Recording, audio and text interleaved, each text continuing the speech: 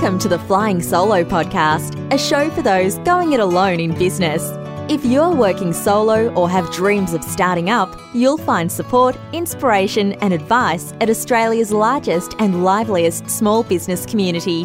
Find us at flyingsolo.com.au or join us on Facebook. Here's your host, Robert Gerish. Hello and welcome to another Flying Solo podcast. So glad you can be with us. We have a terrific guest today, Sharon Chisholm. We're going to be talking to her in just a moment. Don't forget, if you're listening via iTunes, please post a short review of the show. It helps us ever so much.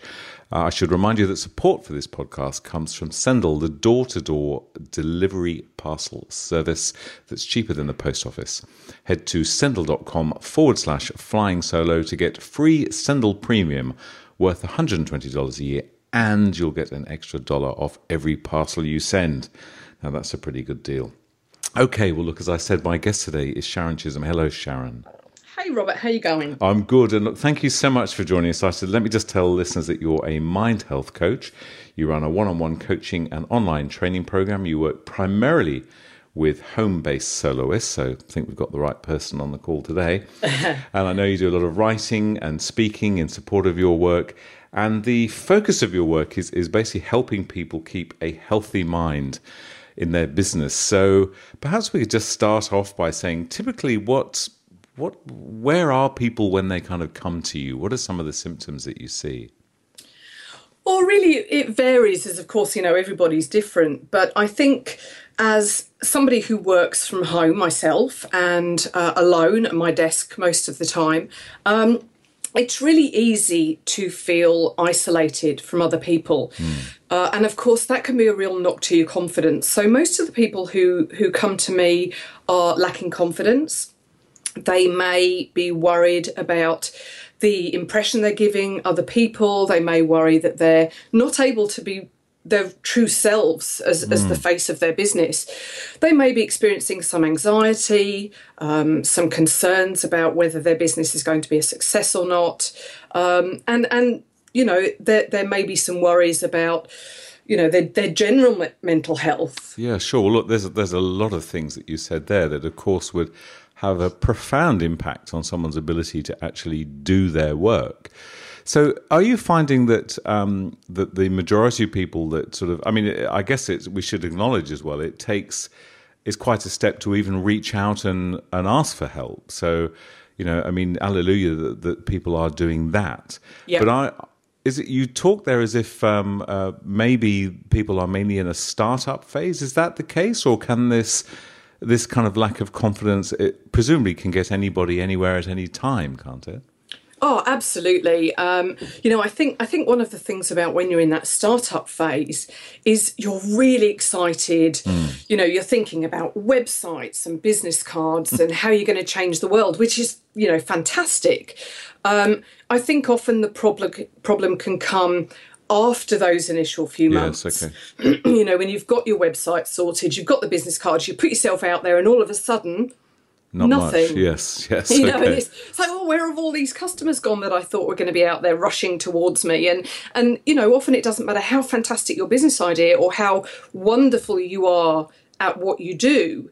It's getting those people to find you, really, and so that can be a real knock to your confidence. I totally get that, and I think this whole notion of confidence. We know that that if you're working by yourself, you have to have a level of confidence. You have to be able, you are your business in so many cases. So, what do you say to somebody who's coming to you then in that sort of position where they just don't feel that they can do what they're meant to be doing? Where on earth do you start? That's a very good question. And again, it really is down to the individual and where they're at in their journey. And often we might start by talking about what their vision was for their business when they first started, what goals they have for their business, so that they get that clarity back about what it was they wanted to achieve. We look at where they are and where they want to be. And then we start talking about, those little voices in their head that are telling them they can't do it, they're not good enough. And why would anyone listen to me anyway? And, you know, I have those same voices pop up from time to time. And it doesn't just happen in those early days. It can happen at any point.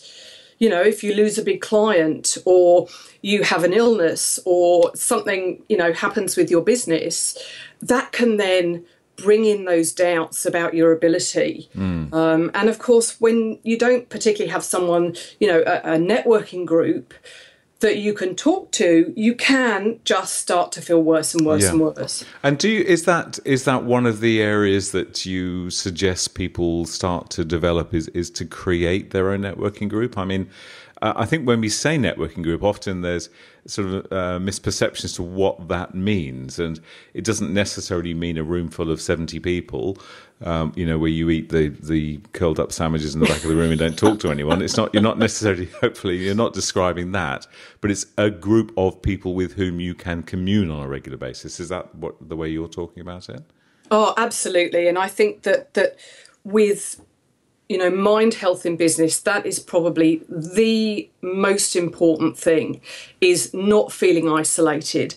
And that networking group could be, you know, something that's local. It could be, you know, 10 people that you meet for a nice lunch and not cold scrambled eggs, that have similar interests or similar work ethics to you. They don't have to be in the same business. No, okay. So it's very much a matter of staying connected is what you're saying there, I think.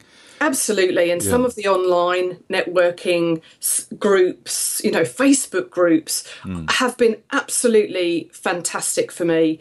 You're full of really, really supportive people. And of course, there are some negative ones out there, but generally the ones I've found have been very supportive, and I can go and ask any question about marketing or accounting or, you know, just, oh, you know, you wouldn't believe what this customer did or anything. And the support and encouragement and advice has been really life-saving sometimes. Yeah, okay. So that's clearly one of the starting points then is for anyone listening to this who's, you know, possibly not necessarily at the stage where they feel they want to reach out for one-on-one support. But one of the key things there you're saying is that it very much sounds like kind of go back to your foundations. Why are you doing this business? What's the vision that you had? What is it you're trying to achieve? So just reminding ourselves, why am I here? Why am I doing this? And then very much forming connections, not, you know, to avoid this sense of isolation. So important. So one thing I know you work largely with home-based business, and I know through the Facebook group where we have met, actually through the work that we're doing with Beyond Blue and COSBA and the great work that Leanne Fulton is doing, and I've seen the benefit there, obviously, of the open exchange of ideas, and indeed, you know, we see it every day in our forums, happily. Yeah. What part does the sort of the partner who's in many households exists, you know, the partner in the house, the husband or the wife, are they a good person to talk to, or not necessarily in these situations? Not necessarily. I mean, of course, you want to be having an open and honest discussion, ideally with your partner, about every area of your life. But I think it's very difficult for them, of course, to be impartial. Yeah. Because everything you're doing affects them. So I would suggest that the best people to speak to are people who are doing and perhaps having similar challenges to you, who are running all, you know, other small businesses from home. And really, I like to think of it as a team of people. Yeah, okay.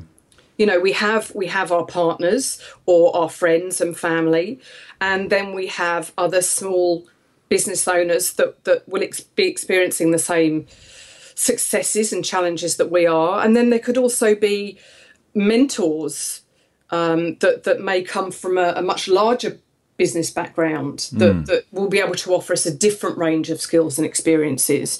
So it's really about having a team. Yeah, okay. And so it sounds very much like it's sort of having, I'm imagining little sort of tick boxes in our minds, just little messages of reassurance that we can get, whether it's from, as you say, from a mentor, from a fellow business owner, it might be from a fellow parent at the school gates or someone at a networking event. It's just, we need to get those little boxes ticked that, hey, I'm not the only person that's feeling like this. I'm not the only person that's struggling with confidence. That's such a key part of it, isn't it? It's just acknowledging that, acknowledgement that this is something that affects a lot of people. Oh, absolutely. And I think one thing that's really important when you start connecting is that to remember that you can only connect from a place of authenticity. You're not really connecting with somebody if you're feeling the need to pretend that everything's fantastic, that you've got, customers knocking the door down. It's about being real and saying, look, I'm struggling, or the clients aren't knocking the door down. What could I do? Let's look at this, because you can pretty much guarantee that most other people are going to be having the same struggles. And only by having those open and honest conversations can you really connect at a deep level and build that level of trust that it takes to maintain a real relationship. Yeah, but I guess, though, also there would be people, I'm sure, listening that would be very hesitant to be that open. But what you're saying is, you've got to find the right person or persons where you can feel comfortable being that open. Because I guess we're not saying to people, hey, go to a networking event and tell everyone how freaked out you are. That's not going to work, is it? So it's what about someone who might, and I'm desperately skirting around the issue of mentioning men by type, but I'm going to anyway. Let's imagine a hypothetical man who's not so good at talking about some of these feelings and thoughts. How do you, and you must have come across, I'm sure, a number of people that fall into that category. What do you do? How do you nurture? How do you have those people open up? What would you say to somebody who's not used to being open in that way? Look, it is really scary, particularly the first time when you lay yourself open, raw and vulnerable. And I think that, as you say, that is particularly challenging for men who traditionally have been seen as the income earner and the rock of the family and there to support everybody else. And I think deep down, we know who the people are that we can trust, and we know when we have a real connection with somebody. And it does take a little bit of time, but I have found that once they start to, you don't have to suddenly delve right in there with all of the details, but it could be, I've just been struggling lately with getting new clients, or, I've been struggling with marketing and knowing what to say, and the results I've been getting haven't been what they were.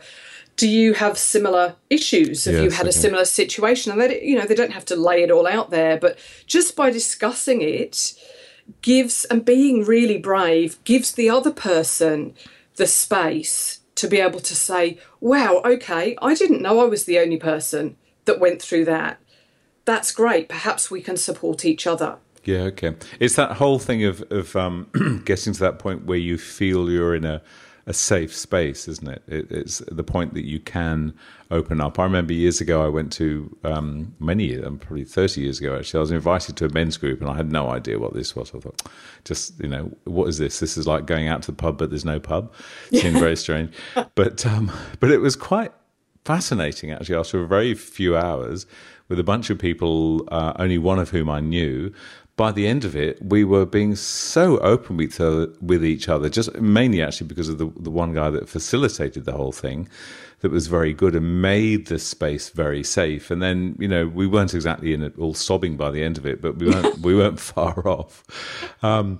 It's incredible how quickly, when you are in that spot, when you're in somewhere where you feel comfortable, that you can open up. And what you're saying then is just so important. The worst thing we can do, I guess, is bottle up this kind of stuff, is keep it to ourselves, is to try and be those, in the male case, these hard rocks.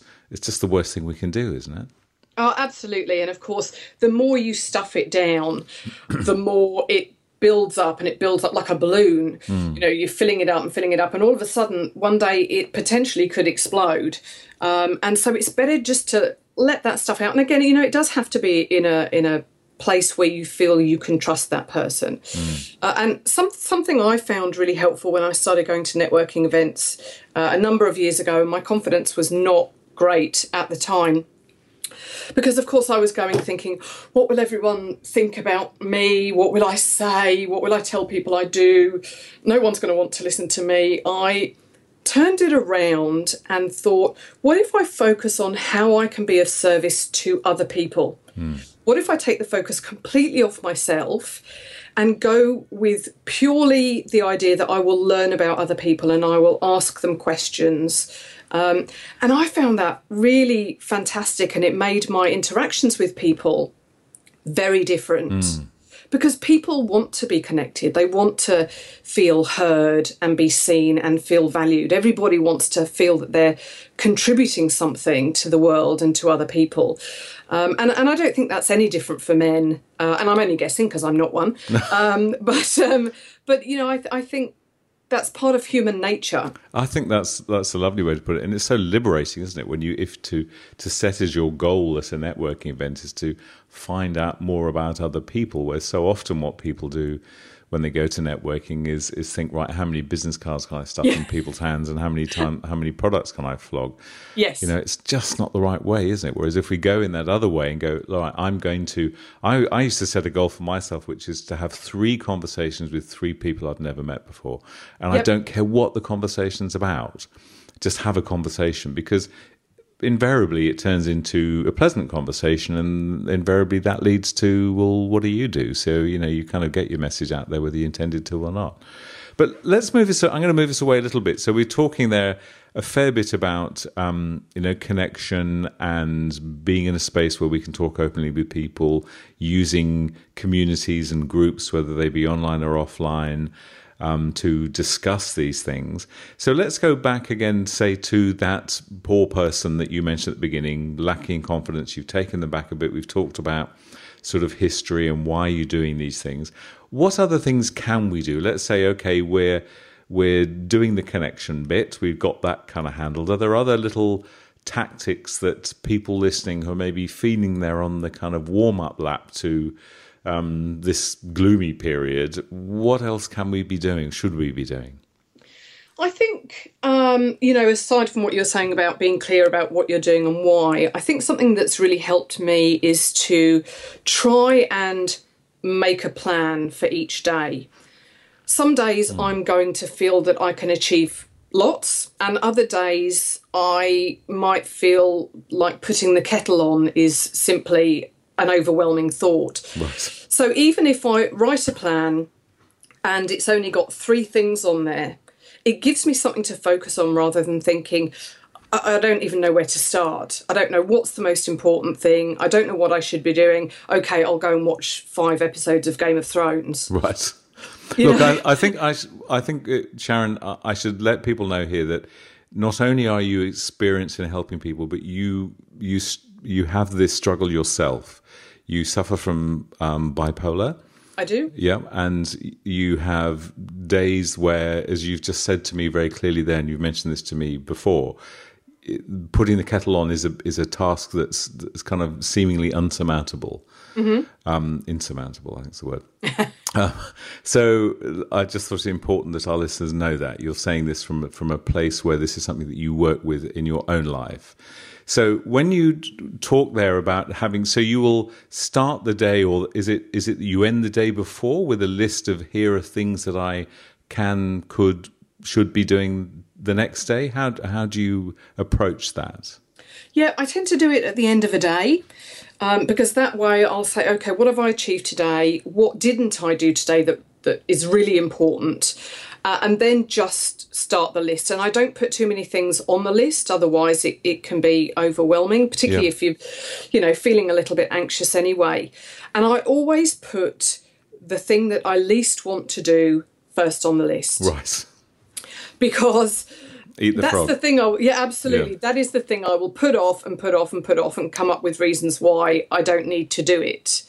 But even if that is the only thing I do because I've done it first, then at least I've achieved something really great. Yeah, okay. And then what you're also saying is, if you wake up on that day and your energy just has not joined you on that morning, then what you're saying is you'll look at your list and you may not go for the big, hairy, audacious goal, the frog, whatever we want to call it, but you'll pick something smaller, but at least you'll be doing something that you know is something that needs doing. Yes. Yes. Okay. That's a great strategy. So, sorry. No, you carry on. Oh, I was just going to say, and something also really important to remember is that whilst we are running a business and we are the face of our business, we are also only human.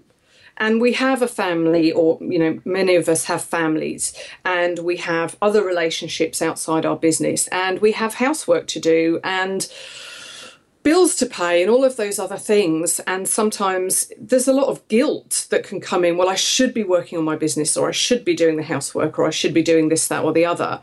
And sometimes it's important to remind ourselves that on some days we're doing the best that we can. Yeah. Yes, I think that's such an important point. Is exactly that, isn't it? Is maybe I'm not going to save the world today. Maybe I'm not going to create the work that's, going to rock my business.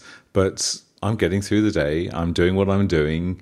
It's not like we only have one role in our life, is it? It's not like the business is the only thing. We've got a lot of things that we're doing, and it's acknowledging each of those, I guess. When you have your list, do you put some of your domestic things on that same list? I do tend to have two lists. So I'll have my work and then I'll have everything else. And it really, again, it depends on the day. If there are things I absolutely have to do for my business, they will come first. Yeah. Because the washing is always going to be there tomorrow. The dust is always going to be there. It can wait. Exactly. Whereas my client emails and writing articles, those things often won't wait because they have deadlines and my clients are expecting things from me. So sometimes and more often I find with soloists, it's the personal side that tends to give. Yes. Okay. And tell me, what do you do, or what do you say to people when, again, they're maybe in that situation where they're not their most buoyant self and nowhere near? Do you just pull all the phone sockets out of the wall and ignore your email, or do you? What strategies do you suggest people adopt in that situation? Do we hide from the world, or do we pretend? Oh, that is such a tricky question to answer, because sometimes it can be that all you want to do is hide from the world, but of course that just can create more problems. You're avoiding your emails, you know that you're avoiding your emails, and then people email you again and then you feel guilty. And it's that kind of self-flagellation of what a horrible scenario. Yeah, absolutely. So what do you do?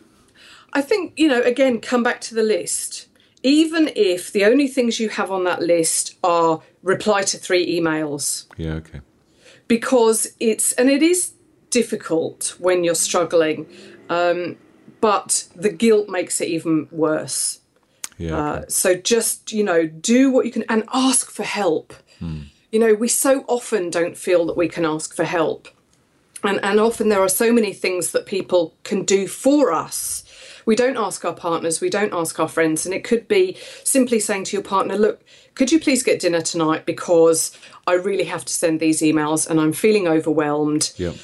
And I can't do everything. And we feel like we have to do everything. There's all these articles. You can have it all. Well, maybe you can, but not all at the same time. Yes. Okay. And you touched on a point there. You do a lot of writing, I know, and we're very fortunate at Flying Solo that we publish some of your articles, and I've seen the way that they engage with people. And that must be very cathartic for you as well, I'm imagining, to be able to write so clearly and so openly about issues that you have first-hand experience of, or that you've witnessed in others. I mean, whether one is writing to be published or just writing for oneself, I'm turning into Prince Charles, I keep saying myself. Is that also a beneficial thing to be doing? I mean, I guess it's journaling I'm talking about, writing it down. Is that something we should be looking at? For me, I find it very, very helpful, and it's part of my own healing. Right. I've always liked writing, and when I first started speaking openly about my mental health journey. The reason I did that was because there is still, unfortunately, so much stigma around mental health issues. And I felt that by hiding my own challenges, I was contributing to that stigma and saying, well, it's not okay that I have a mental health issue. It is something that I should be ashamed and embarrassed about. So those first few times that I wrote, I found it really scary. You know, what will people think? Will I be rejected or shunned? But the reaction has been truly incredible. And now I just do it because I know from people's comments that it helps other people. Mm. Well, yeah, look, it absolutely does. But I guess I'm thinking of someone listening to this might be thinking, well, yes, that's all very well for you, Sharon, because you work as a mind health coach. So it's very relevant for you to talk so openly about your own situation and your own journey. But if I'm a financial planner, that doesn't work, does it, in quite the same way? So does it? Should we still be talking openly? I don't know. What do you think? It's a tricky one, isn't it? It really is tricky, and I guess it depends on the nature of your relationships with your clients. We would perhaps hope that small, soloists would have the kind of relationships with their accountant or with their client that these conversations may be possible, because so many of us experience it in our day-to-day lives, and it helps for people to understand what's going on for you. And unfortunately, part of the stigma is that people think that you're not reliable or that you're untrustworthy if you're struggling with confidence or anxiety. And so it is scary, and it can be really scary to open up about these conversations. And it really is down to the individual. I certainly wouldn't want to say, oh, yes, I think we should all be talking openly and freely about things, because we don't live in an ideal world. And again, it comes down to those levels of connection with people. Yeah, so true. And look, I guess it would... I guess the path is to start talking about it to someone, but don't necessarily go straight out to your clients and customers. Yeah. But it's to, it's going back to where we started really, is talking to, people who are in a similar situation, to friends, to colleagues, in a safe space. But then it may well be, once you're there, you're realizing, actually, you know what, this is such an important issue, or indeed in many areas such a common issue, that perhaps I should be talking about this more openly with my clients and customers. But I guess it's every situation is unique in that sense. Yeah. Let's move across to sort of other areas then. I often hear about, and I know from my own personal experience, that if I get gloomy, and I don't suffer from anxiety, I don't suffer from depression, but I can get pretty bloody miserable again, and cranky, and all the things that I'm meant to do at this age, apparently. What, 25? So, yeah, exactly. And for me, exercise, just getting out. And this is possibly a slightly repetitive topic for me. I'm always talking about it, but where does that sit within the work that you do? This whole notion of exercise and being out and seeing the world and just keep moving. What importance do you attach to that? Are incredible amounts of importance. And I know from my experience, sometimes the idea of going outside the house is too much, but when you are just in a place of lacking confidence or unsure of what to do next, just being out in the fresh air, even if it's just out in your garden. I go outside and talk to my chooks for 10 minutes. I think the neighbours think I'm a bit strange, but they do actually. They've been in touch. Just having some fresh air, spending 10 minutes out in nature, or having a swim, doing a bit of yoga, playing a game with your kids. It doesn't have to be exercise in the traditional sense. But how does that work for you when you've got this list, when you've got these tasks you're meant to be doing? What skills do you use where you can say to your inner voice, just shut up, I'm going for a walk? I I know that going for a walk will help my head clear. Okay. And that I'll be able to think about the things I need to do and perhaps evaluate if those are the most important, which order I need to do them in. And I find that when I'm walking or swimming or whatever exercise I'm doing at the time, often ideas will come to me because I'm out of that headspace. I'm away from my desk. I'm not, I don't have all those things that I need to do right there in front of me. And it does just give me that headspace I need. And I can come back feeling 100 times better than when I left the house. Yeah, and so to some extent, it sounds like going for a swim, going for a walk, that needs to be on our to-do list, doesn't it? I mean, it's something we need to do. Yes. It shouldn't be something that we fit in if we've got time. It needs to be there, doesn't it? Oh, yeah, absolutely. And I guess I don't have it on my list anymore because I tend to just get up and go for a walk for half an hour. So yes, if necessary, write it on your list. Yeah.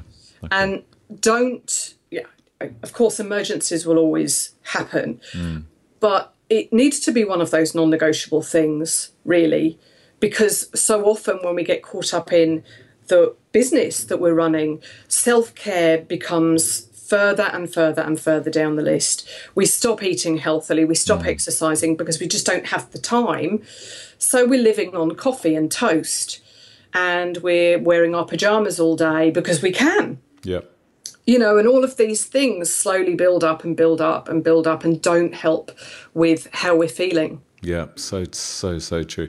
I remember when I was at the height of my kind of coaching work is often someone would come to me when things aren't going so well and they're just feeling a bit flat and a bit blur about business and life, and energy would be the thing that was just not there. The energy had kind of left. The energy had left the building. Yeah. And I remember that one of my opening questions would often be, when you had a lot of energy, where did you get it? And it's incredible then. People would immediately lighten and they go, oh, I used to go swimming twice a week. I used to go walk twice a week. I used to see my friends once a week. I used to take my wife out for dinner once a month or once a week or whatever. And all of these things that have just gradually, little by little, we've stopped doing them because we think, oh no, my business is more important. I need to do my business. I need to get my head down. I need to stay in front of my computer. It's just a complete trap, isn't it, if we start going down that way? Oh, absolutely. It's a vicious circle. We don't do the things that we get pleasure from, therefore we start to feel a bit down, and then we feel a bit down, so we don't do the things we need to do. And then, of course, if we think about doing something that would give us enjoyment and energy, we feel guilty because we, should be working on our business. And, it just gets worse and worse and worse. Yeah. Look, Sharon, thank you so much for spending your time with us. Let me just tell people that there's a whole lot of resources on Sharon's website. That website is she'sgotyousorted.com, she'sgotyousorted.com. Sharon Chisholm has been my guest.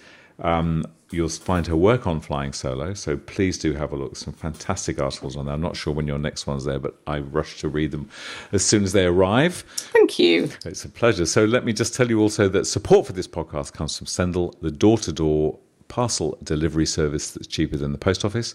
Head to sendle.com Flying Solo to get free Sendle Premium worth $120 a year, and you'll get an extra $1 off every parcel you send. So, Sharon, thank you so much for joining us today. Any passing final messages from you? Oh, goodness. Thank you. Thank you for having me. And I guess my last message would be talk to someone. Talk to someone. Good advice indeed. Sharon, thank you very much for spending your time with the Flying Solo community. Thanks. Thank you. And that's where we'll leave this show from Flying Solo and your host, Robert Garish. We'd love to receive feedback, even a brief review for those listening via iTunes. If you're planning to start a business or rejuvenate the one you're in, check out our bestseller, Flying Solo, How to Go It Alone in Business. It includes everything we know about working on your own. And of course, we invite you to dive into the resources and supportive community at flyingsolo.com.au.